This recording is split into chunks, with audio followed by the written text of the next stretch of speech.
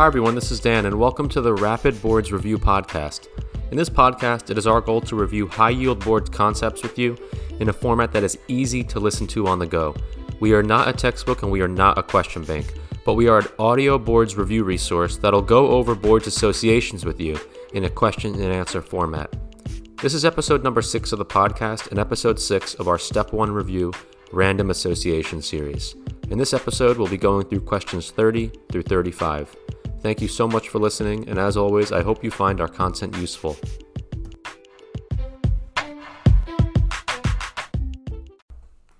Okay, number 31. A child with bluish dark lines on the gingiva.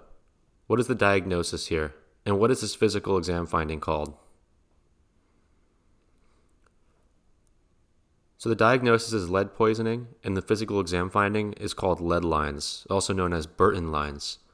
And when you take an x-ray of this child, there's a particular finding in the bones. Do you know what that finding is in the bones and where it is? So these are also lead lines, and they're seen on the metaphysis of the long bones. And this kind of makes sense because it's the region of the bones that's growing, and the part of the bones that's growing requires the most metabolic activity, the most metals, the most enzymes, and the lead kind of just gets pulled there. So there's a really good mnemonic to remember all the things about lead poisoning. If you just remember the word L-E-A-D, or lead, L stands for lead lines, which we kind of went over already. Do you know what E stands for? So E is encephalopathy, and this is the lead getting to the brain. It also stands for erythrocyte basophilic stippling. A stands for abdominal colic and also anemia. That'd be sideroblastic anemia. And D stands for drops. That could be most commonly a wrist drop or a foot drop. So, do you know why you get sideroblastic anemia with lead poisoning? So this is because lead inhibits ferrochelatase and ALA dehydratase. And there's actually another metal that could lead to sideroblastic anemia. We talked about it in an early episode. Do you know what that is? So that's copper. And it's probably because copper reacts with ALA synthetase. So lead used to be in a common household product. Do you know what that is? So that's actually paint. And this actually does come up as a question. Homes built before what year were allowed to have lead in their paint, and you should be concerned for in a question sim? So that would be 1978. So if you have a home that, for example, was built in 1990, you shouldn't be too concerned about lead in the paint. Now, there's also another year that's commonly tested, and it's the year that donated blood or donated organs became routinely tested for hepatitis C. Do you know what year that was? So that was 1992. All right, number 32. An African American male with firm, hyperpigmented papules and pustules around the neck area. What is the diagnosis? So this is pseudofolliculitis barbae. And do you know what this is due to? It typically occurs after a particular action. So these are called bad razor bumps, quote unquote, but it's actually an actual diagnosis. And it's a foreign body inflammatory disorder of the skin, and it typically occurs after shaving. And importantly, on physical exam and from what the patient's telling you, it could be painful and pruritic. All right, number 33. Coffin lid-shaped crystals on urine analysis. What is this? Coffin lid-shaped crystals on urine analysis. So these are struvite stones. And also, what's another way of saying struvite? So that would be ammonium magnesium phosphate. And what are struvite stones typically resulting from? So they're caused by infection with urease-positive bugs. Urease-positive bugs. And there's 3 bugs in particular that are tested. Do you know what those are? So that would be Proteus, Staph saprophyticus, and Klebsiella. Now, what exactly does urease do, and why does this lead to the formation of stones? I'm looking for kind of a chemical reaction. So urease converts urea to NH3, and NH3, as you know, is alkaline, so this raises the pH of urine, and when you change the pH of urine, it forms crystals. And this could actually form a large type of crystal that may require surgical removal. Do you know what the type of that is? So those are called staghorn calculi. Staghorn calculi. And they're basically really big stones that could form quite proximally. And they may require surgical removal because they won't be able to be excreted normally. Now, what is the most common stone overall? The most common stone overall, kidney stone. So those would be calcium stones, and actually more specifically calcium oxalate stones. Now, calcium oxalate stones can form two formations that can come up on urine analysis. So we said the coffin lid was struvite stones. What are calcium oxalate stones? I'm looking for two answers. So they could form the envelope shape or the dumbbell shape. Now there's another type of calcium stone that forms. Do you know what that is? So that would be calcium phosphate, and what shape does that make? That's a wedge-shaped prism. So uric acid stones, those can form two shapes as well. What shapes are those?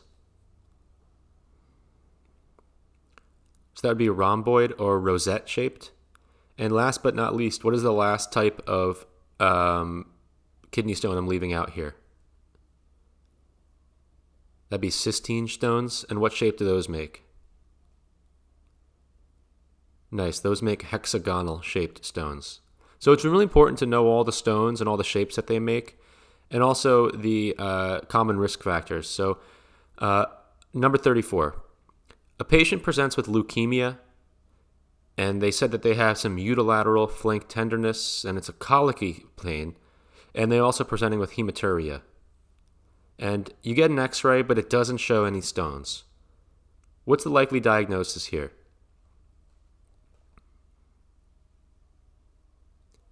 So this is a uric acid stone.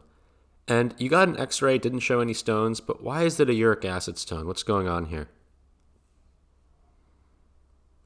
So that's because uric acid stones are radiolucent on x-ray, and all the other ones are radio-opaque. And I know we just talked about this, but what is the shape that uric acid stones form? I'm looking for two answers. So that would be rhomboid or rosettes. And what are risk factors for uric acid stones? So there's things like low urine volume, hot arid climates, acidic pH, and anything that kind of causes hyperuricemia. So what are two things that can cause hyperuricemia? Gout, which we talked about in a previous episode, and also increased cell turnover. So when I'm thinking about uric acid stones, I think about somebody kind of trapped in a desert. If you're trapped in a desert, you're going to have really hard access to water. So that's going to make you have low urine volume. That's one of the risk factors. If you're trapped in a desert, it's a hot and arid climate. So that's one of the other risk factors, hot and arid climates. You could, be stuck and you're not getting the right food possible, and this could lead to increased cell turnover too. Okay, what's the treatment of uric acid stones? I'm looking for two answers here. So that would be alkalinization of the urine and allopurinol. And what's the mechanism of action of allopurinol? Good, that's a xanthine oxidase inhibitor. And what's another drug that also has the same mechanism? Febuxostat. Nice. Okay, what are two chemotherapy drugs that are metabolized by xanthine oxidase? That's azathioprine and 6-mercaptopurine, or 6-MP. So azathioprine and 6-MP are metabolized by xanthine oxidase. So when you're taking a xanthine oxidase inhibitor, like allopurinol, these drugs can build up to toxic levels.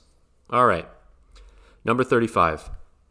Parathyroid tumors, thyroid tumors, and pheochromocytoma. What is the diagnosis here? So this would be MEN 2A, multiple endocrine neoplasia 2A syndrome. And so we said parathyroid tumors, thyroid tumors, and pheochromocytoma. What are the thyroid tumors we're talking about here? So this would be medullary thyroid cancer. And particularly, what type of cells proliferate in medullary thyroid cancer? Good, these are the parafollicular C cells. And what is the job of the parafollicular C cells? So they secrete calcitonin, which decreases the serum calcium levels. And, for step one, it's really important to know all the different MEN syndromes. So let's just run through them. I'll tell you a really good mnemonic to remember them. So MEN 1, what's in MEN 1? So MEN 1 is the 3 Ps. That's pituitary, pancreatic endocrine tumors, and parathyroid. So pituitary, pancreatic endocrine, parathyroid. What's MEN 2A? So MEN 2A are 2 Ps and 1 M. That's pheochromocytoma, medullary thyroid, and parathyroid. Okay, what's MEN 2B? So MEN 2B is 1 P and 2 Ms. That's pheochromocytoma, medullary thyroid, and a marfanoid habitus. So notice that as we increased in numbering of the MENs, we went from MEN 1 to MEN 2A to MEN 2B, we decreased the number of Ps. So MEN 1 started off with 3 Ps, MEN 2A started off with 2 Ps and 1 M, MEN 2B dropped down to 1 P and 2 Ms. It's an easy way to remember them. Now, when you have MEN 2 in particular, that's A or B, you have a medullary thyroid risk, medullary thyroid cancer risk. So what's the typical treatment that kids get that are diagnosed with this? Good, it's a prophylactic thyroidectomy is required. All right, thank you so much for listening. I hope you found this content useful.